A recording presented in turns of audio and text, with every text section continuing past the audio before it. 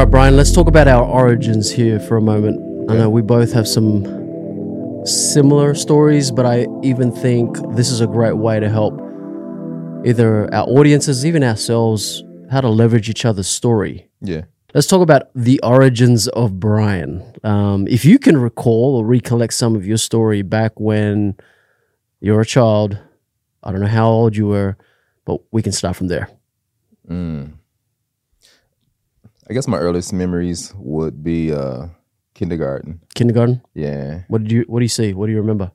Just being around other students, man, other kids, someone other than family, the environment, some good and some bad, of course. So I was really bow-legged, like really bow-legged. Oh. Like, you know what that is? Yeah, I Legs don't go out see your sideways. legs like that. I know, right? But it was really bad. And you can see it when you look in pictures of me. But in kindergarten, I couldn't sit. They call it Indian style with your legs folded. Yeah, I couldn't do you that. can do that. But I had a teacher who one day she pushed my legs down. She tried to force them down. So that's one of my Is that child abuse? Bro, it was definitely abusive. What? Because it hurt it. It did hurt. Wow. But that's one of my my earliest memories as far as, experiences go. Okay, so you you remember that. You did mention that you went from school to school, a lot of transitions. Talk a little bit about that. What do you remember from Yeah, childhood so memory? oddly, and here's something strange about that elementary, that kindergarten story is that was the first school that I had ever went to.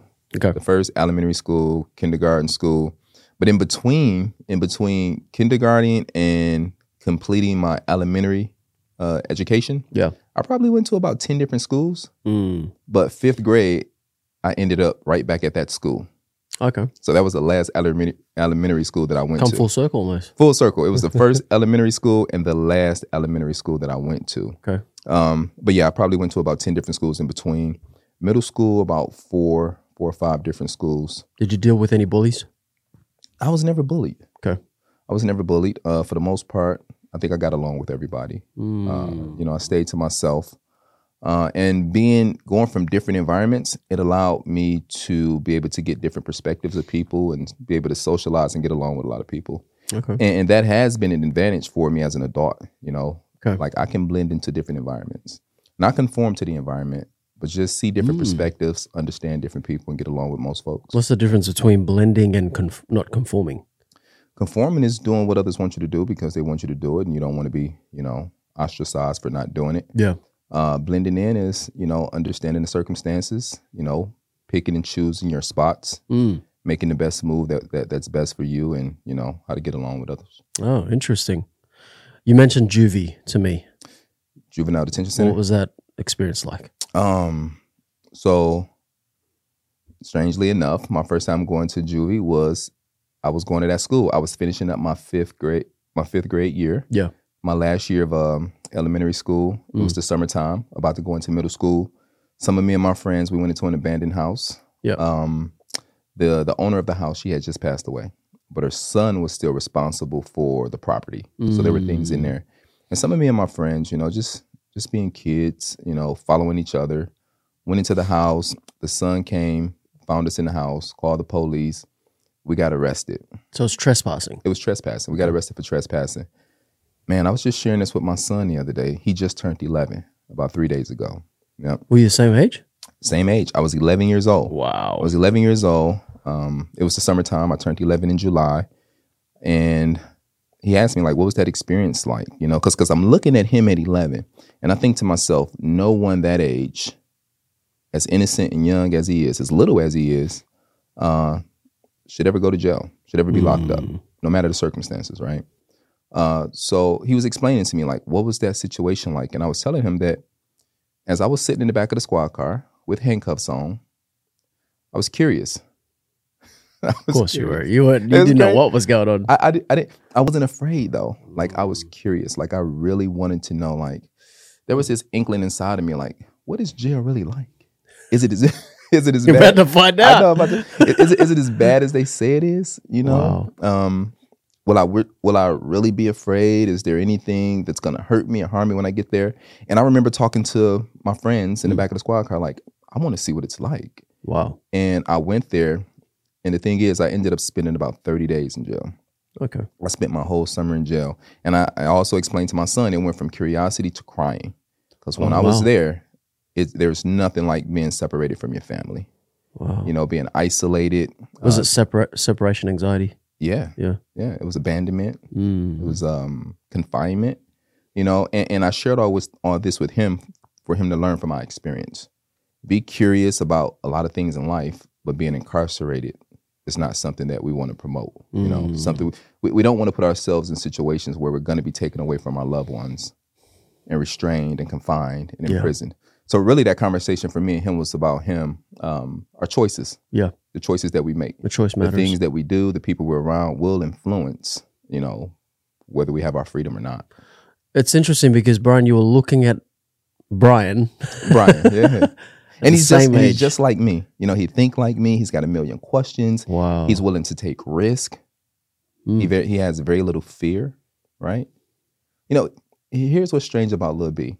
He has fear of spiders and bugs. Yeah. But he has no fear of, you know, the major things like taking risk versus reward and sports and jumping off a roof or, you know, something crazy like that. Interesting. The big things don't frighten him. It's little things. It's bees. The bees. Yeah, the bees. Well, that's awesome. So if we could leverage your story, what would you say? The environment matters. Yeah. You know, the environment matters. For me, I ended up in that situation because I was following my friends. Yeah. You know, I knew better and I knew I shouldn't have been in there. But, you know, at the same time, every decision that we make isn't going to be, you know, the best decision. Yeah. But I've actually been able to take from that because what it did for me at such an early age was I knew that I didn't want to be confined. As I sat in that cell for, you know, days and weeks and eventually a month, it made me realize that, hey, this is not somewhere I want to be. You know, so when it came time to get in the car with my homie who may have had something illegal on him or get in the car with someone that I knew had a stolen car, I knew where that led. And I didn't want that confinement, right? Wow. So my experience coming as early and unfortunate as it was, for me, it was a learning lesson. Wow. You know, that's awesome. What we experience is we experience a lot of adults who may not have an encounter with the law until they're in their 20s or 30s. Right. And it's more detrimental then. Why? Because you may have responsibilities. You may have a full-time job. You have a family, you have children, real responsibilities. Yeah. You know, so the consequences are going to be more graver, right? It's not just you suffering the brunt of your decisions. Yeah. For me, learning that lesson at an early age, you know, by the time I hit my 20s, I was clean and straight. You know, I was on the narrow path. You learned quick. I learned quick. You know, I knew what the consequences were. You know, once I got responsibilities like a job and a family, I knew what I was putting at risk by, you know, doing things that I shouldn't be doing. Makes sense. That was awesome, by the way. So, Joe. Yeah. Australian native, right? So I was born in Australia, but my family isn't from Australia. Okay. Yeah. Tell us a little bit about, you know, what was that like, that upbringing, as early as you can remember? Yeah. I was there in September last year, and it brought all these memories back. I remember being in an apartment with my grandmother and my granddad. I call him granddad, but he wasn't even related to me. He was a guy that my grandmother was dating at the time. But I resonated with him, I connected with him, and he was like my fatherly figure. So what I remember is those two figures in my life who have been that stability foundation. Now my granddad, who wasn't my granddad, was an alcoholic. He died drinking too much. Did you know him? Did you get to meet him? Yes. So I got to know him. I knew him. He actually impacted my life. When he passed away, it really like put me in a grieving state. How old were you? I was 10 at the time, I think, if I recall. Okay. Almost 11, like Little B's age. Okay. So y'all had a relationship? Definitely had a relationship. Yeah.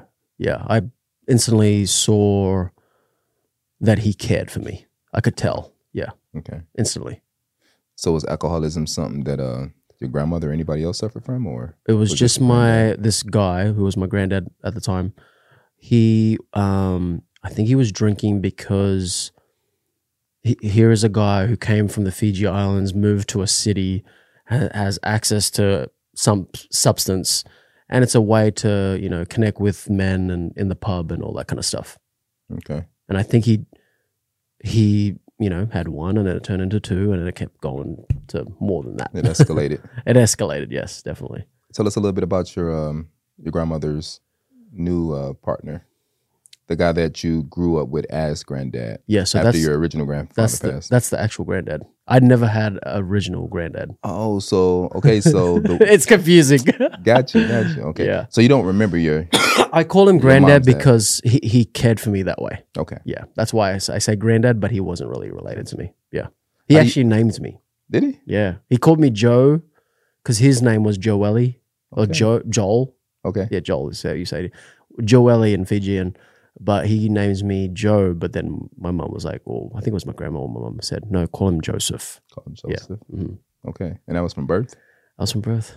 Awesome. That in of itself was crazy. I found out about 10 years ago through my brother, who's my half brother, told me how I was born. Did I tell you this story? No, I don't think so. This was 10 years ago, man. I was in the military. I went back home.